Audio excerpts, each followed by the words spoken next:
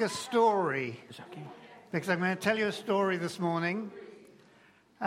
Who's excited about Christmas?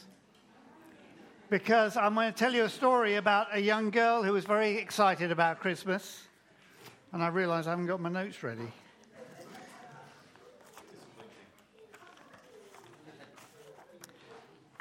So I'm going to tell you a story about a girl called Emily.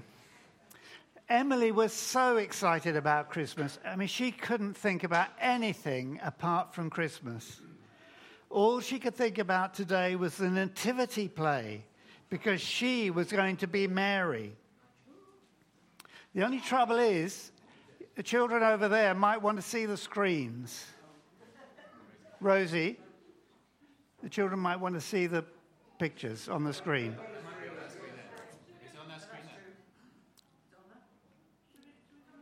You might prefer to listen to the story because it's aimed at them, really.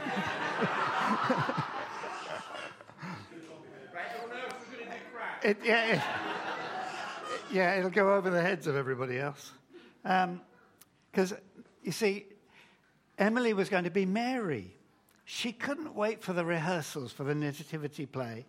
It was going to be so wonderful. She knew all about the nativity from church. She knew everything she had to do.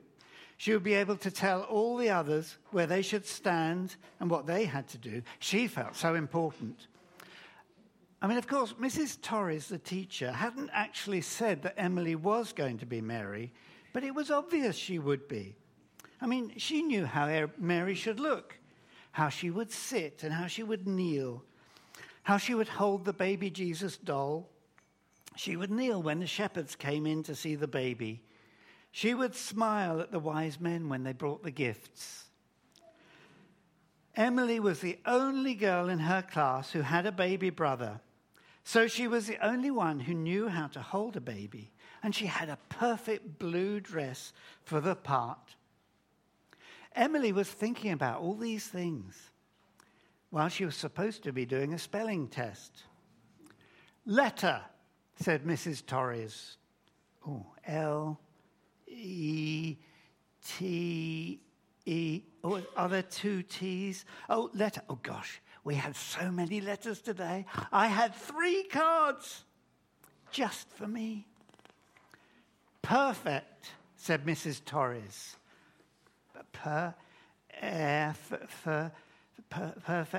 Oh, I'm going to look perfectly charming in my dress, cradling the baby Jesus. Colour. Blue. My favorite blue dress. Never. Oh, yes. It seems as if the nativity play is never going to... Oh, N-E-V-E-R. After Mrs. Torres had collected in the spelling tests, she said she had an announcement to make before break time. She decided who would play the different parts in the nativity play. It was a very difficult decision, she said.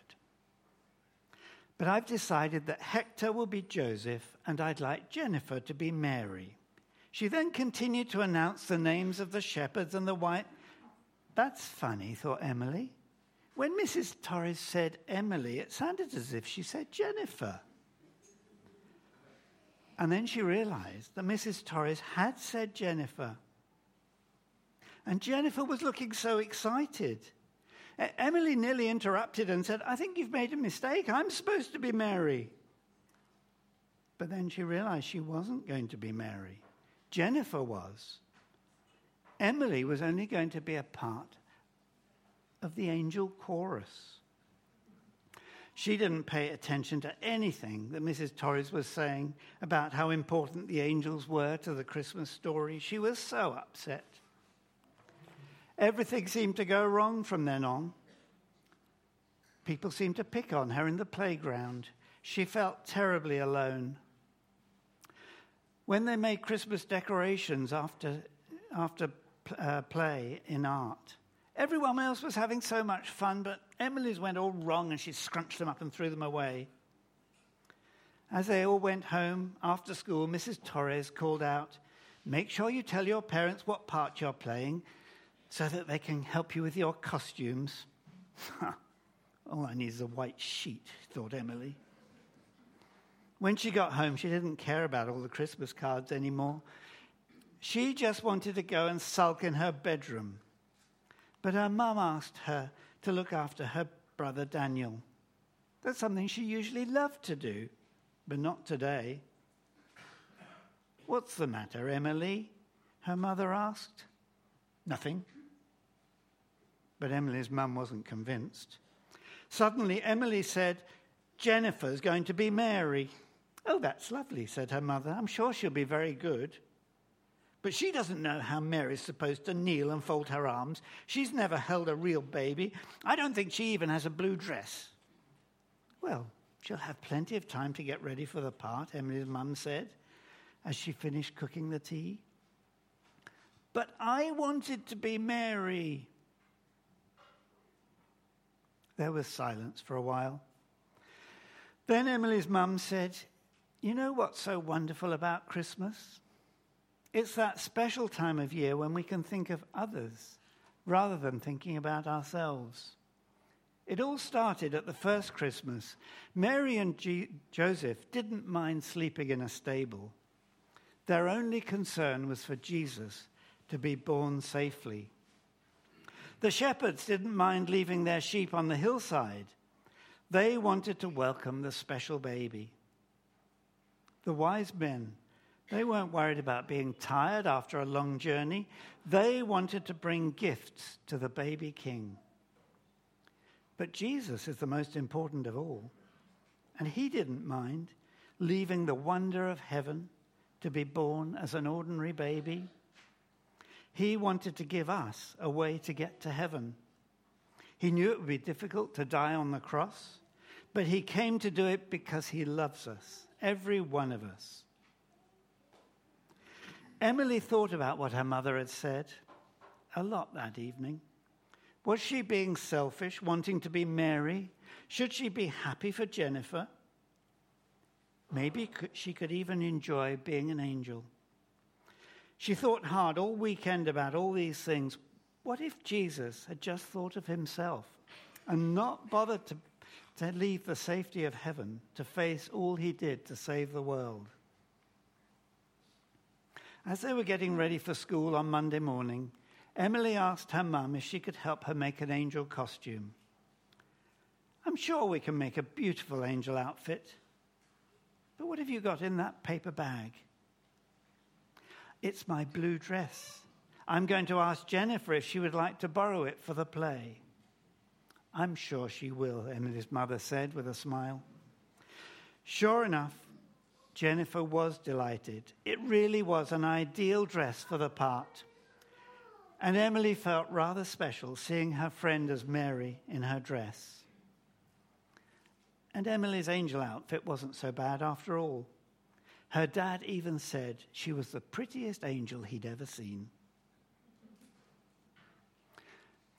You know, Christmas always promises us so much. I've heard that the most popular day over Christmas is Christmas Eve, because that's what we're looking forward to, what's going to happen. And so often it's disappointments on Christmas Day. We expect so much. Perhaps we don't get the presents we wanted. Sometimes families don't enjoy being together as much as we hoped.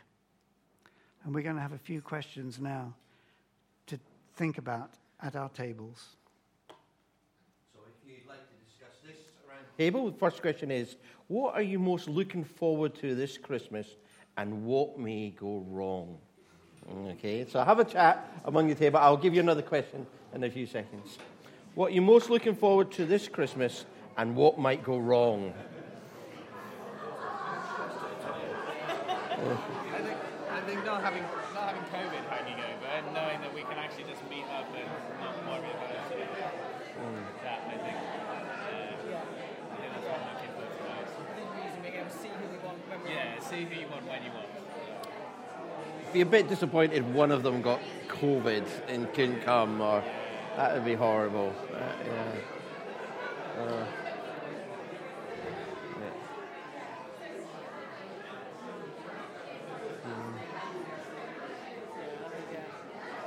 I'm one of these. I love I love the build up to Christmas.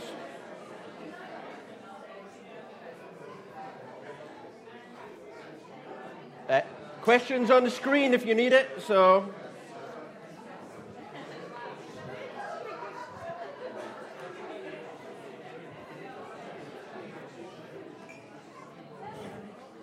Oh, well done, Paul.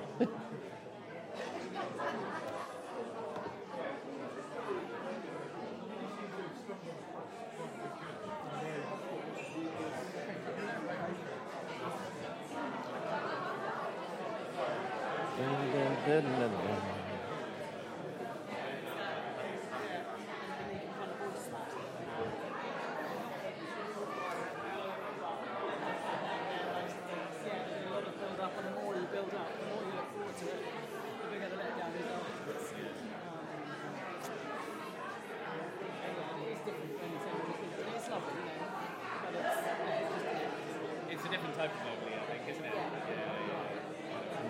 Less of the excitement of everything and more just actually recognising, well, you can relax together as a family, you can be up with people you haven't met with for a while.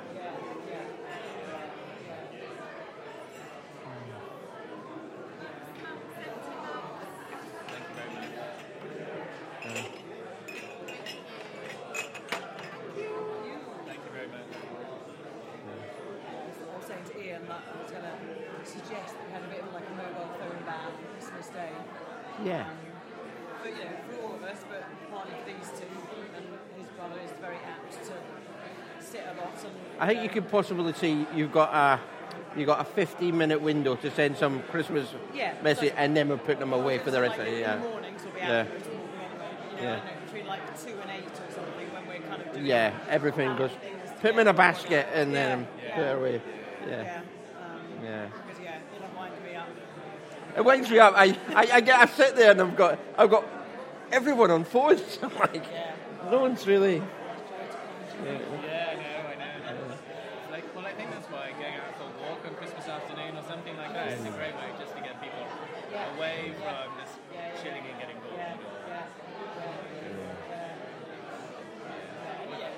Big family games, that'll come, I guess. My favourite video of Ruben is he had the other grandparents stay a couple of years ago, probably actually a bit more than that, and he woke up and he's got this smile and he's got 2 tubes of Smarties still wrapped up and he's shaking it and it's about 5 a.m. and you can see these 2 grandparents in the background going and him being so excited, I guess. We've always had the rule with stockings. They have stockings on their beds rather than downstairs. Yeah. We've always had the rule that they can wake up and open them whenever they want, as long as they then go back to sleep and don't wake us up, sort of thing. And is there a time when No. So they're very proud about that. Quite often when you say what time do you get up to, our 2 are quite often the earliest, but they've always then gone back to bed. So it might be like 1 o'clock in the morning. but they've not disturbed you? Yeah. That's fine. They can't disturb us and they must go back to sleep. And then at 7 o'clock, then you can come and, whatever. And it's kind of worked because generally we're very strict to our bedtime. So the fact that once we say, we come and do something exciting in the middle of the night. Well, that's really nice. And these days, So it's the opposite now, where we have to wake our kids up and go, come on, it's Christmas. You've got to get up.